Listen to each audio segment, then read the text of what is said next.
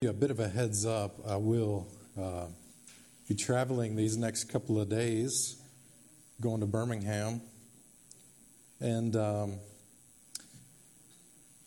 actually going with a few pastor friends. We're going to play golf.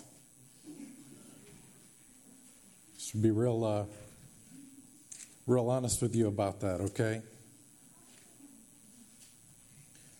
And y'all know how I hate stereotypes. I don't like it when people think I'm a stereotypical pastor, but what is more stereotypical than preaching on sexual immorality and then going golfing for a Baptist preacher, right? Well, that's me this week. We get to approach the topic of sexual immorality from 1 Thessalonians chapter 4. 1 Thessalonians chapter 4. Really, the main goal of this passage is holiness. Is holiness. And we're okay with holiness, right? And we like holiness as a general idea. And we prefer to hear and think about holiness in those general terms, like the holiness of the Trinity, the thrice holy God, holy, holy, holy. That's what we sing, right? We love to think about the holiness that is given, credited to God's people. And we can get along with these general statements of holiness, but when it comes to the specifics of holiness, we don't get so comfortable, do we? The specifics, we draw back. Oh, holiness means this for my life. I don't know. Let me pull back from this holiness a little bit. Let me pull back from conversations, meaningful conversations with brothers and sisters. Let me pull back because I don't want to talk about how holiness ought to look in my life. I want you to hear what Paul says. We'll begin to unpack it together. 1 Thessalonians chapter 4, verse 1 through 8. Hear the word of the Lord. Finally, then, brothers, we ask and urge you in the Lord Jesus that as you receive from us how you ought to walk and to please God, just as you are doing, that you do so more and more. For you know what instructions we gave you through the Lord Jesus, for this is the will of God, your sanctification, holy. That you abstain from sexual immorality, that each of you know how to control his own body in holiness and honor, not in the passion of lust, like the Gentiles who do not know God. That no one transgress and wrong his brother in this matter, because the Lord is an avenger in all these things. As we told you beforehand and solemnly warned you. For God has not called us to impurity, but in holiness. Therefore, whoever disregards this disregards not man, but God, who gives his Holy Spirit to you. Pray with me. Father, we once again ask your help. Help my words today. Help your word to meet us right where we are, to provide balm to the one who is broken, to cut down the one that is proud, that in all ways we would be pointed to Jesus, who is our greatest need. We thank you for what he has done on the cross, for his shed blood, his resurrection. We find our hope in this today, as we are all fallen sinners. We pray this in Jesus' name. Amen. The title of the message today is Holiness Homed In. Holiness Homed In. So we've been walking through 1 Thessalonians, and we have dealt with this introductory matter of Paul and his relationship to the saints at Thessalonica, and he hasn't given any specific instructions. 3 chapters of just, it's like oozing with their love for one another and their desire to be together. And then we get to this chapter, and he begins to unfold some instructions. He begins to give them the necessary things that apparently, according to the Spirit, that they needed to hear at this time. And I would tell you that we need to hear at this time, this morning. Our theme today, the call to holy living, needs specific attention because it has tremendous implications. The call to holy living needs specific attention because it has tremendous implications. And I hope you'll see that as we unpack this text. And from the text, I want to give you 3 words of counsel. I want to give you 3 words of counsel this morning. First off, from verses 1 and 2, hear the exhortations to greater holiness. Hear the exhortations to greater holiness. Right there at the beginning, Paul says, finally. That usually means he's about to get to some nitty-gritty in his letters. And Paul says right here in these verses, I've exhorted you in this, and you've heard my teaching enough to know these things already, but I want you to see this area develop more and more.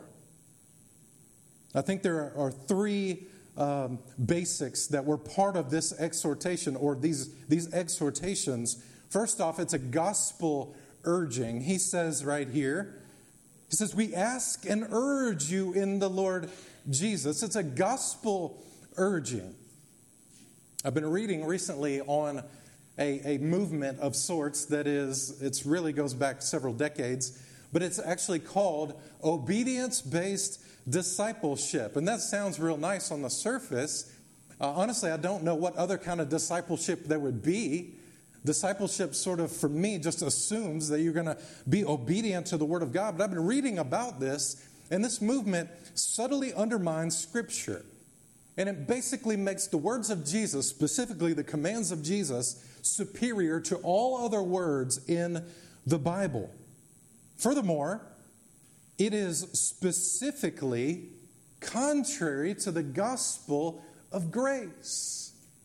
Obedience-based discipleship teaches people that in order to be pleasing to God, you have to succeed in this command, this command, this command, this command. And once you do that, you are good to go. You can go reproduce this in somebody else. But see, in this teaching, there is no room, or maybe very little room, for grace in the best cases. He says right here, in the Lord Jesus, and this is an appeal to the rightly ordered life under the person and work of Jesus, the work being the gospel, the good news of Christ's life, his death, his resurrection. And so we've said it over and over again. You hear it hopefully some package some way every week. You cannot obey God enough to please him and be saved. Simple as that. You need the grace of the Lord Jesus, the grace that abounds, the grace that produces all these things that we want to see in the Christian life, including holiness. God gives grace for this. So Paul, in preaching the gospel, when he first went to Thessalonica, he laid that foundation for the gospel, and it is really grace-based discipleship. It is the foundation for the Christian life. The whole of the New Testament gives us the complete picture of life in Christ, and that foundation is grace. This is what Paul taught. It's a gospel urging, okay? We urged you in the Lord Jesus. But then secondly, he says, as you receive from us how you ought to walk and to please God. And he also says there, for you know the instructions we gave you in the Lord Jesus. Again, drawing upon the authority of Jesus, the gospel brings about Christ-like living or walking, as he uses those words. The Christian walk. Visible, observable transformation, month over month, year over year. Christians, our lives ought to reflect God's intentions for us. And those things, that life that's devoted, consecrated to him, it becomes that sweet aroma to God. That pleasing aroma to God. And Paul, on this foundation, He was not afraid to teach the commands of Scripture. The word here, as he just said, for you know the instructions. That word instructions carries the idea of being in the military with high expectations of follow through. So Paul taught them faithfully. There was a gospel urging, there was faithful teaching, and then thirdly, we see right here, there's consistent practicing. Consistent practicing. He tells them, just as you are doing. Paul acknowledged their growth, that they've taken big strides in the faith and in holy living, and as Martin says, so much so that it's already become a way of life for them. You're doing this. I want you to do it more and more. I want you to grow and abound in this, consistently practicing the holiness that I am calling you to. He calls them to more and more.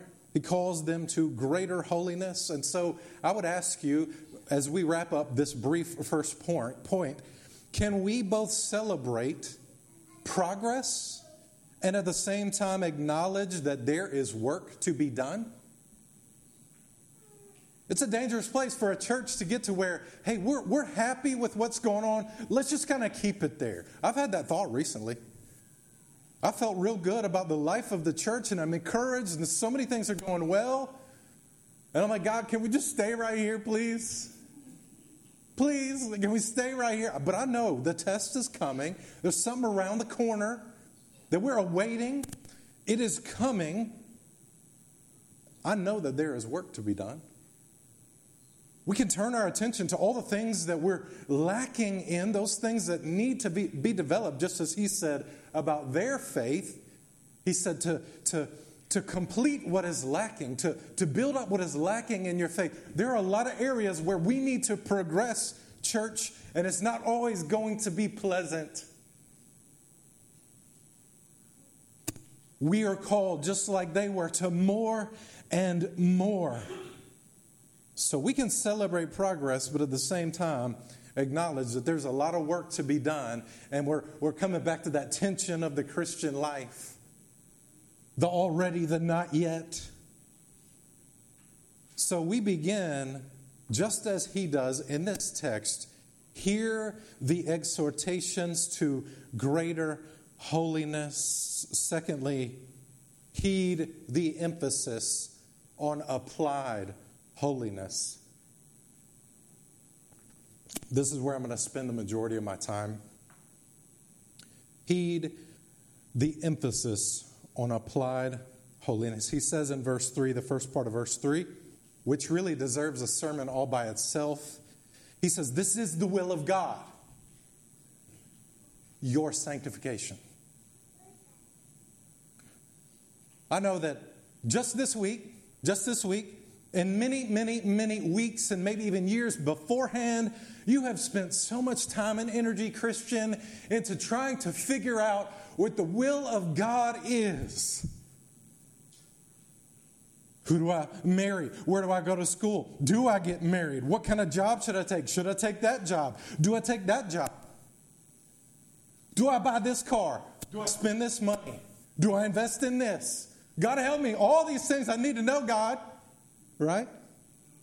You want to know what God's will for your life is? I can tell you right here. It's your sanctification.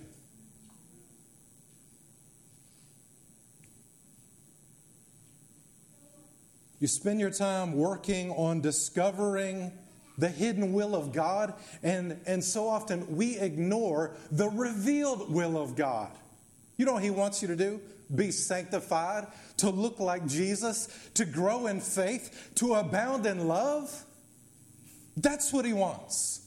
You think He cares that much about that car, this house or that house? Friends, that is a distant matter in the Christian life. By all means, pray about it, but don't neglect your sanctification.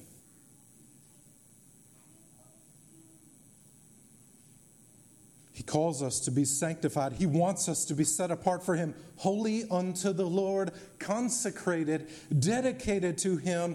The Bible says you are not your own, Christian. You're not your own. You were bought with a price, 1 Corinthians 6. And so it makes sense that the call to holiness reaches into the very parts, as we see in this text, of your physical body. God cares about what you do with the members of your physical body. So Paul says on that, also 1 Corinthians 6, so glorify God in your body.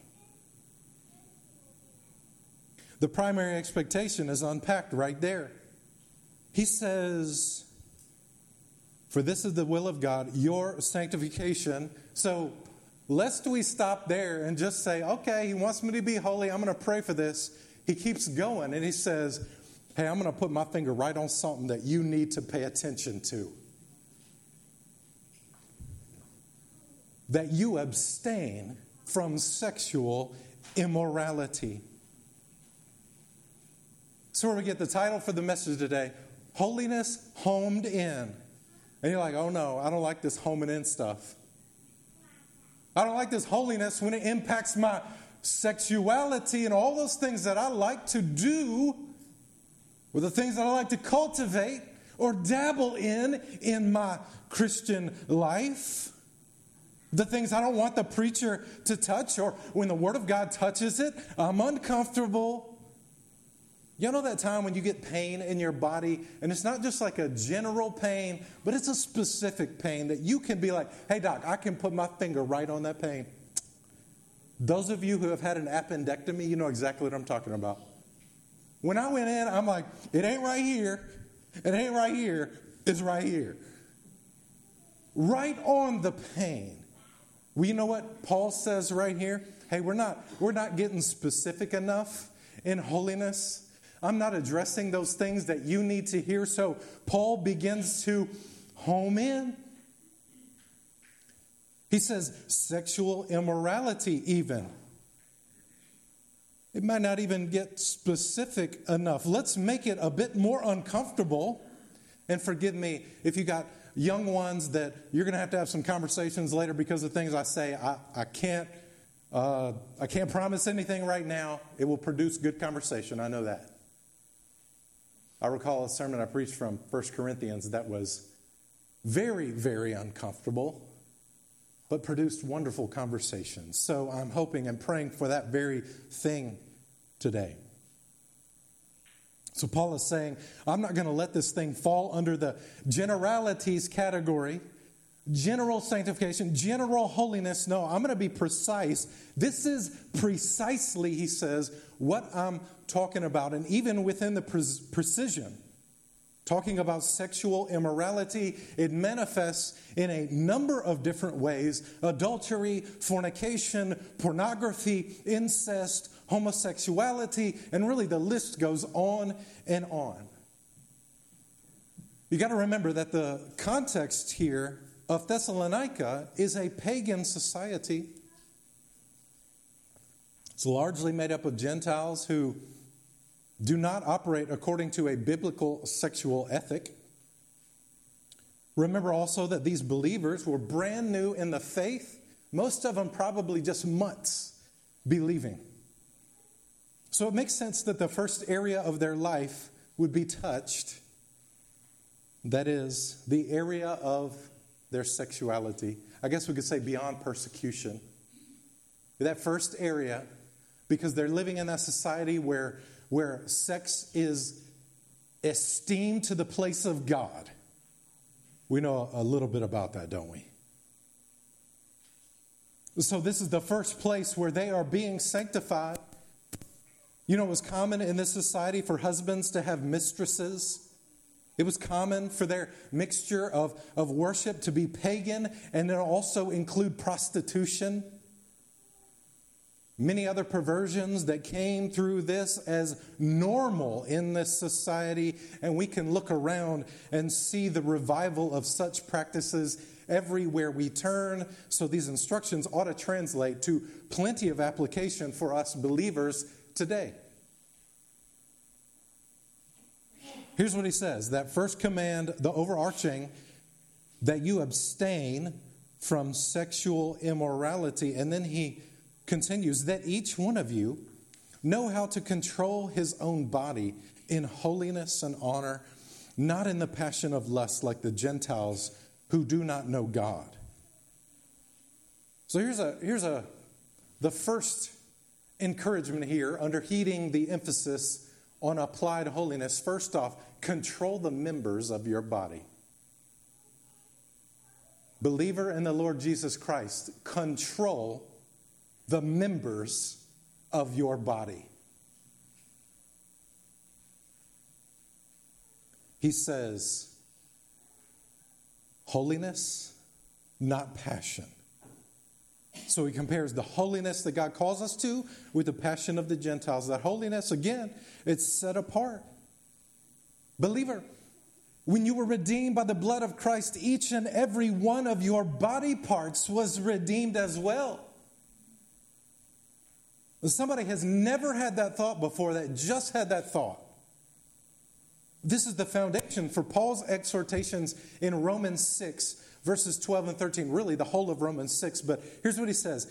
He says, let not sin therefore reign in your mortal body to make you obey its passions. He says, do not present your members to sin as instruments for unrighteousness, but present yourselves to God as those who have been brought from death to life, and your members to God as instruments for righteousness. So contrary to what the world would have you believe, availing yourself to the pleasures of the flesh does not bring freedom. It brings bondage. I think it's really interesting that if you look in the world, you see people who indulge the passions of the flesh, and then it becomes not enough to get this or that. And when they set their sexuality on the level of God, they even go into things, and I'll say this word, okay? Sadomasochism. Isn't it interesting that people who want their pleasure spiked with pain, y'all know that song, some of you. They want their pleasure spiked with pain because they can't get enough, and they end up doing things that are actually really, in real life, enslaving. Isn't it ironic that by seeking freedom, they go down all the way to the point where they are physically enslaved to their desires? I hope that is very clear to you. And I hope it's very clear that if you begin to indulge those things in your life, you will end up in chains.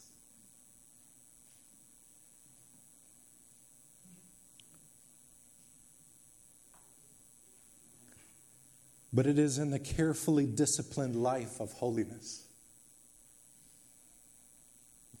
set apart for God's purposes, that there is true freedom.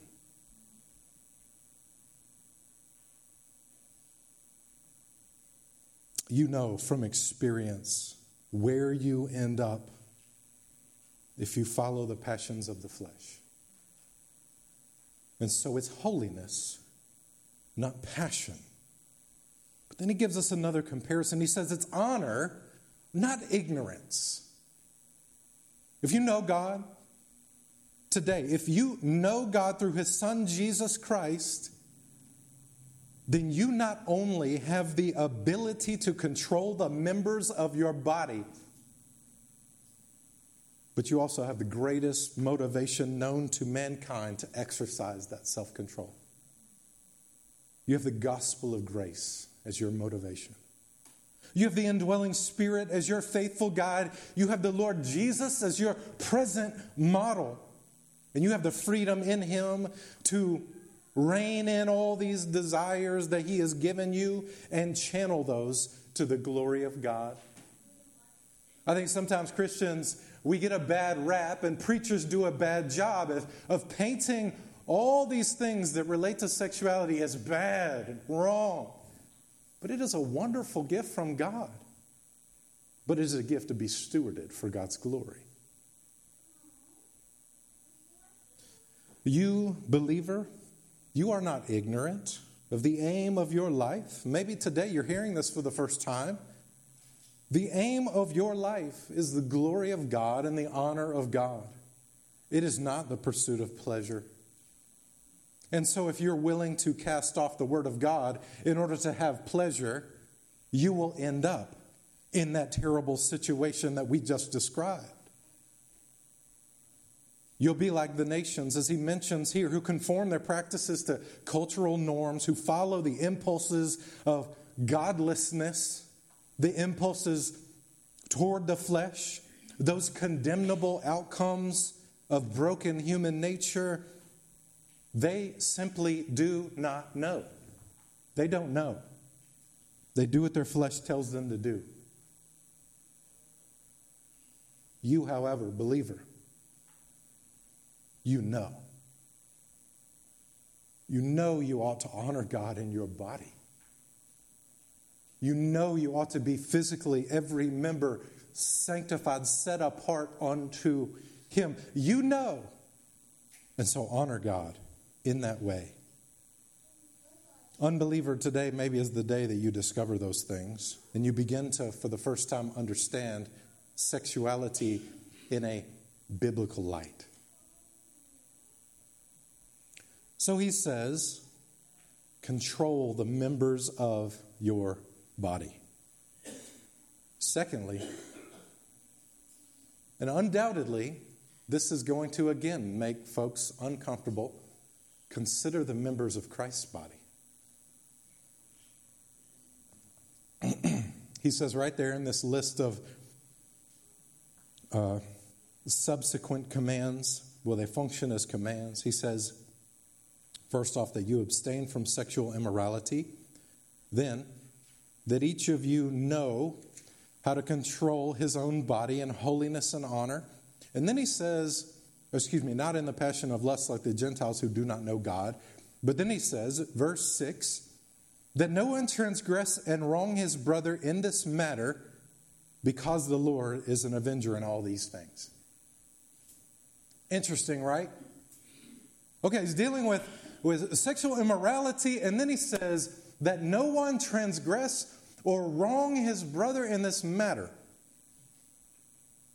And so I'm telling you, based on what I believe the Scripture tells us today, you ought to consider those around you if you're a member of the body of Christ.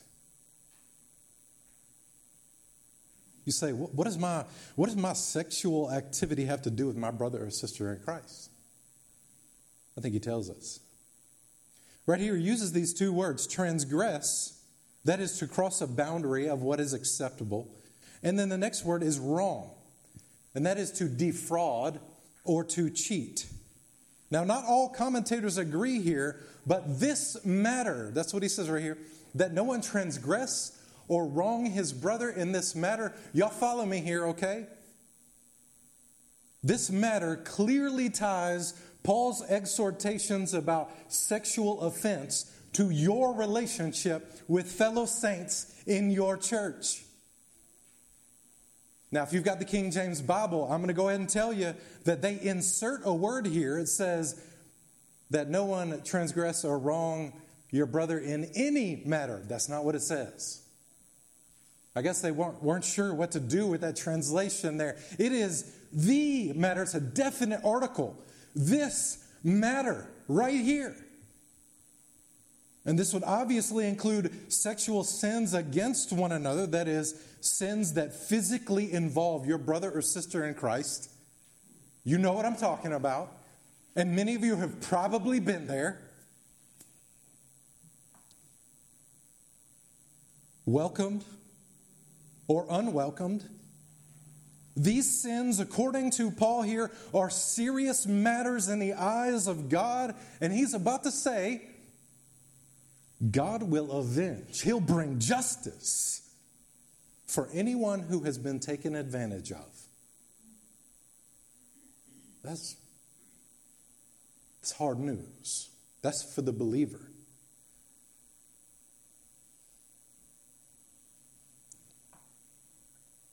Yet, Sexual sins of any kind are always a problem, not just for individuals, but for the community of saints. Hebert says it well. He says, any illegitimate sexual relationship has in it the potential for social complications that cannot be calculated.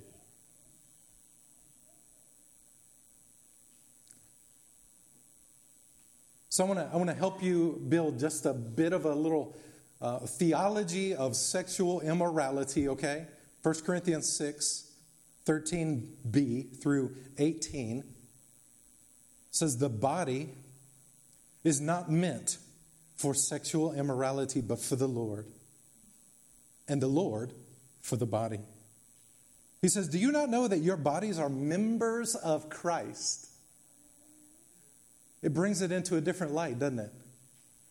When you think defiling your own body by participating in sexual immorality, no, that doesn't affect my brother or sister in Christ. It just affects me.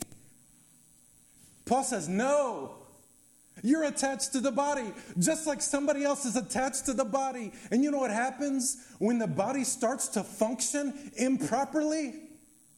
The whole body hurts.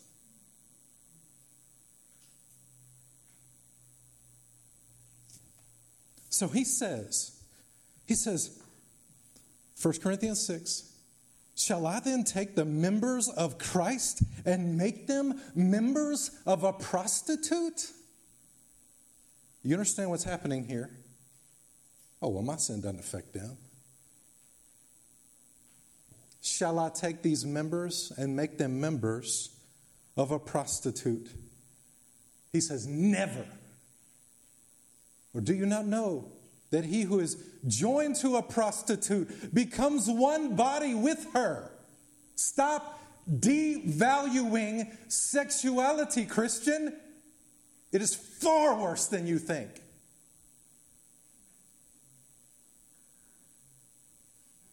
He who is joined to a prostitute becomes one body with her. And the next one, and the next one, and the next one, and the next sight, or the next screen, or the next emotional attachment.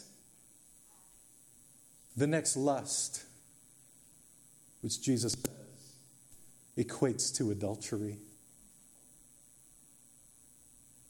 Oh my goodness. He says, for as it is written, the two will become one flesh. But he who is joined to the Lord becomes one spirit with him. And so his conclusion, flee from sexual immorality. Another passage just prior to this, 1 Corinthians 5, verses 6 and 7, in the context of unrepentant sexual immorality. You've heard me reference this a number of times in the past. A church member in Corinth is having relations with his stepmother.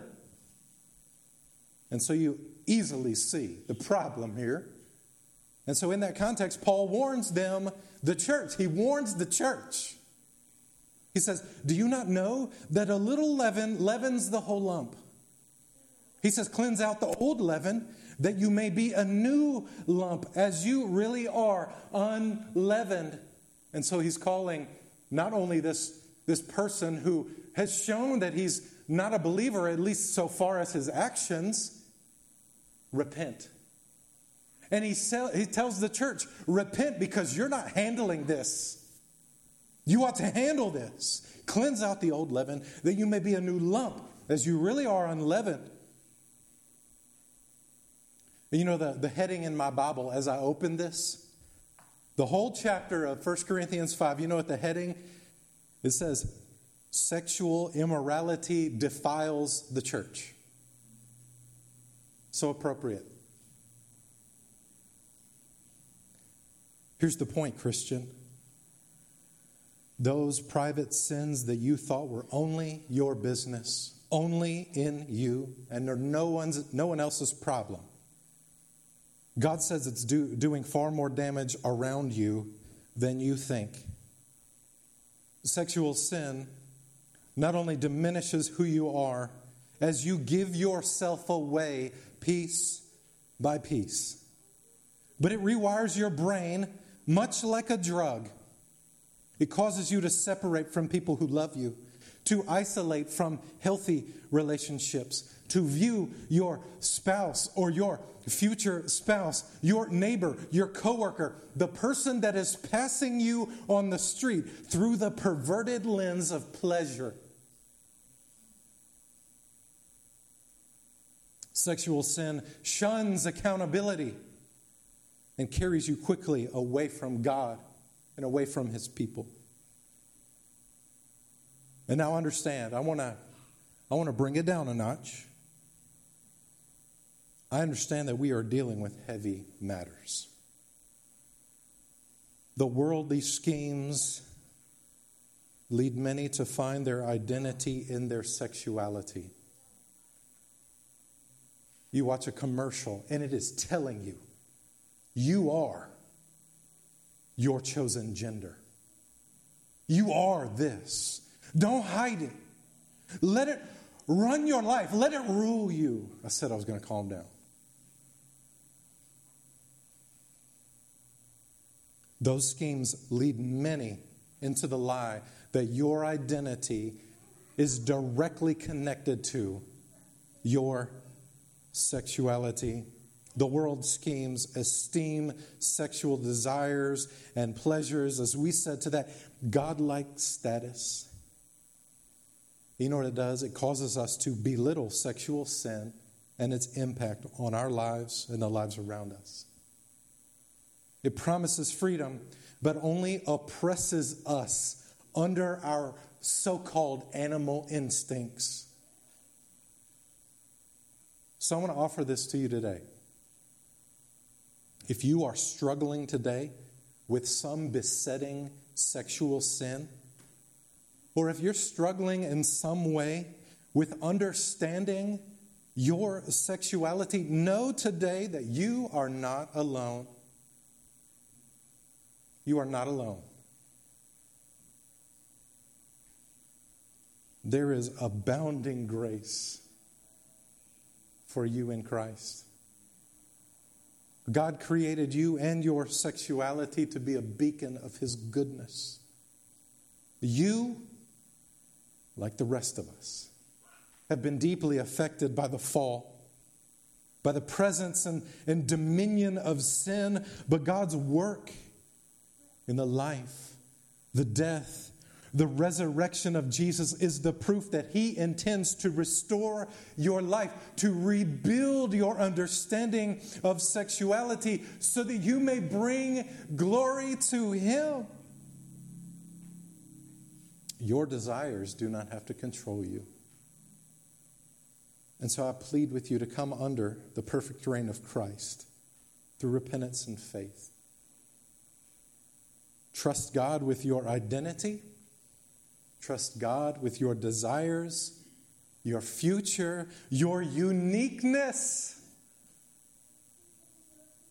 I think it's amazing to me that the world's message of uniqueness, which is not uniqueness at all, it flattens everything that's unique about us. Hey, you'll be unique if you just embrace this. And then you find out, oh, I'm just like the rest of everybody else who has embraced this. God has written your uniqueness, and He's the only one who can restore it. Only He will bring the true liberty that the world continuously only pretends to offer. Now, I said that you are not alone, and I hope that's comfort to you. We have all sinned sexually many, many, many times.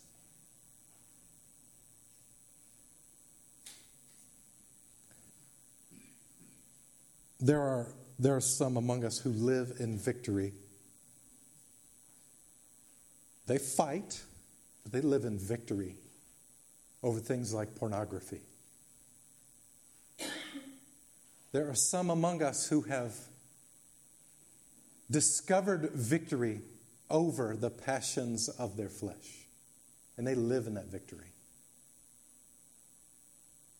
You're not alone. You are not alone. And so today's message is not a message of sinless perfection. No, it's a message of honest repentance. We don't gather here to show the world how good we are. I'm not standing before you as somebody who has figured this all out. My repentance usually just takes place before the sermon.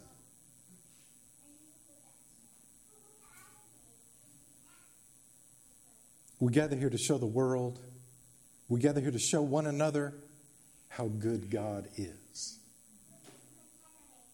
We boast in our weaknesses to show His power. We boast in our failure to show Christ's success. And then we surrender to Him in repentance so that more and more and more, He may shape us according to His character.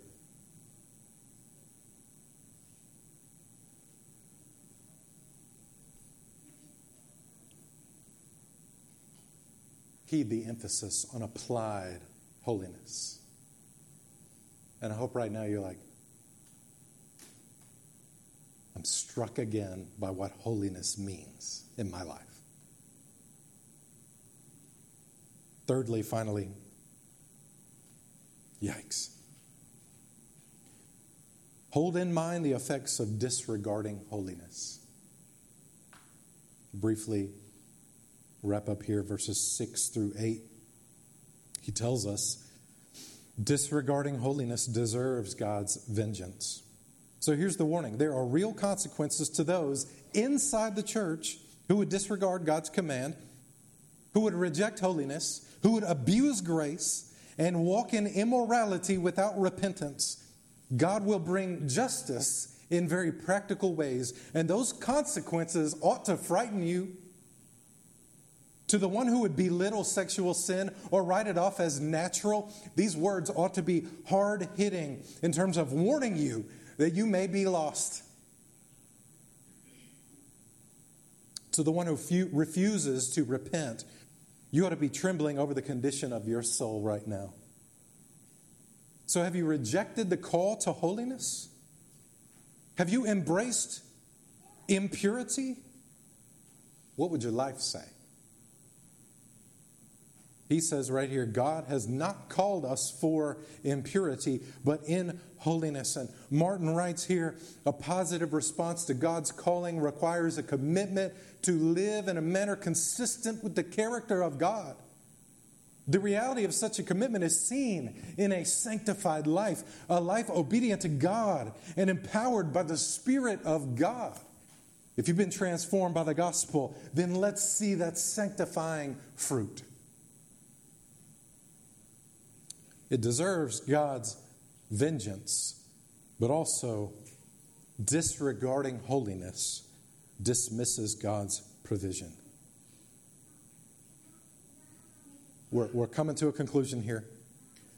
The temptation is to excuse yourself from responsibility to God right now, to sidestep the authority of God's word.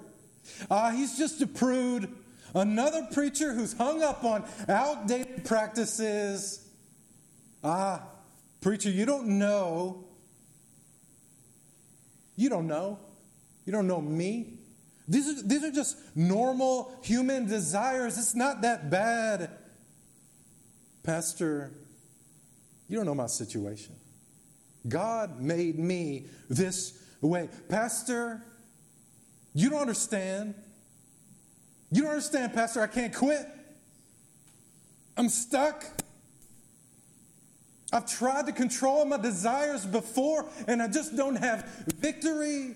And in all of these ways, and many, many more, Paul says, your problem is not with the preacher, but with God. If you're a believer and you got an excuse today, then you are definitely not listening to the Holy Spirit, whom God has provided. He is the provision to help you in this very moment. The provision of the Spirit makes repentance possible today. God has provided what you need. The Word of God, the Spirit of God, the people of God, right here today, to see the victory a reality in your life. So as we conclude, if your response is excuses, then you will have left here today disregarding God Himself, having grieved the Holy Spirit of God. If your response today is repentance, then you have the opportunity to leave here today refreshed and renewed by the grace of God, that riches of His lavish grace found in Christ. And so, I'll just ask you, do you need counsel? Do you need accountability? Do you need discipleship regarding your fight against these sins? Come confess that today. Maybe you need to, as James says, confess your sins one to another, that we may pray for one another and be healed. The healing comes from Christ. He shed His blood. He died. He rose again to heal you, to give you victory in the face of all of these besetting sins.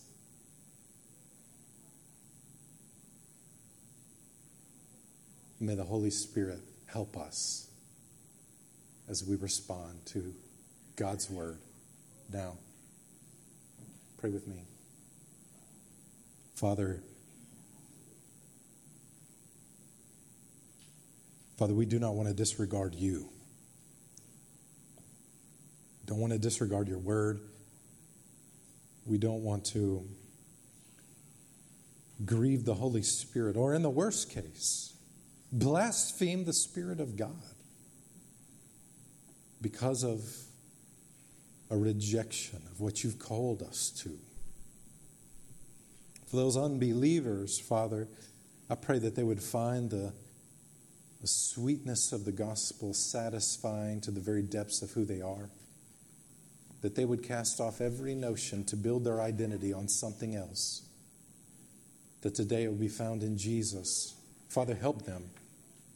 For those believers that would continue to harbor that bit of leaven, those believers that would continue to cater to the fleshly desires, Father, I pray that they would see that this damage is far-reaching, that they would repent today and be fully restored. Father, help us as we go forward as a church in this fight together, fighting these passions of the flesh according to the power of the Spirit, seeking to be conformed to your Son, who is perfect in every way. God, do these sanctifying works in us. We pray in Jesus' name. Amen.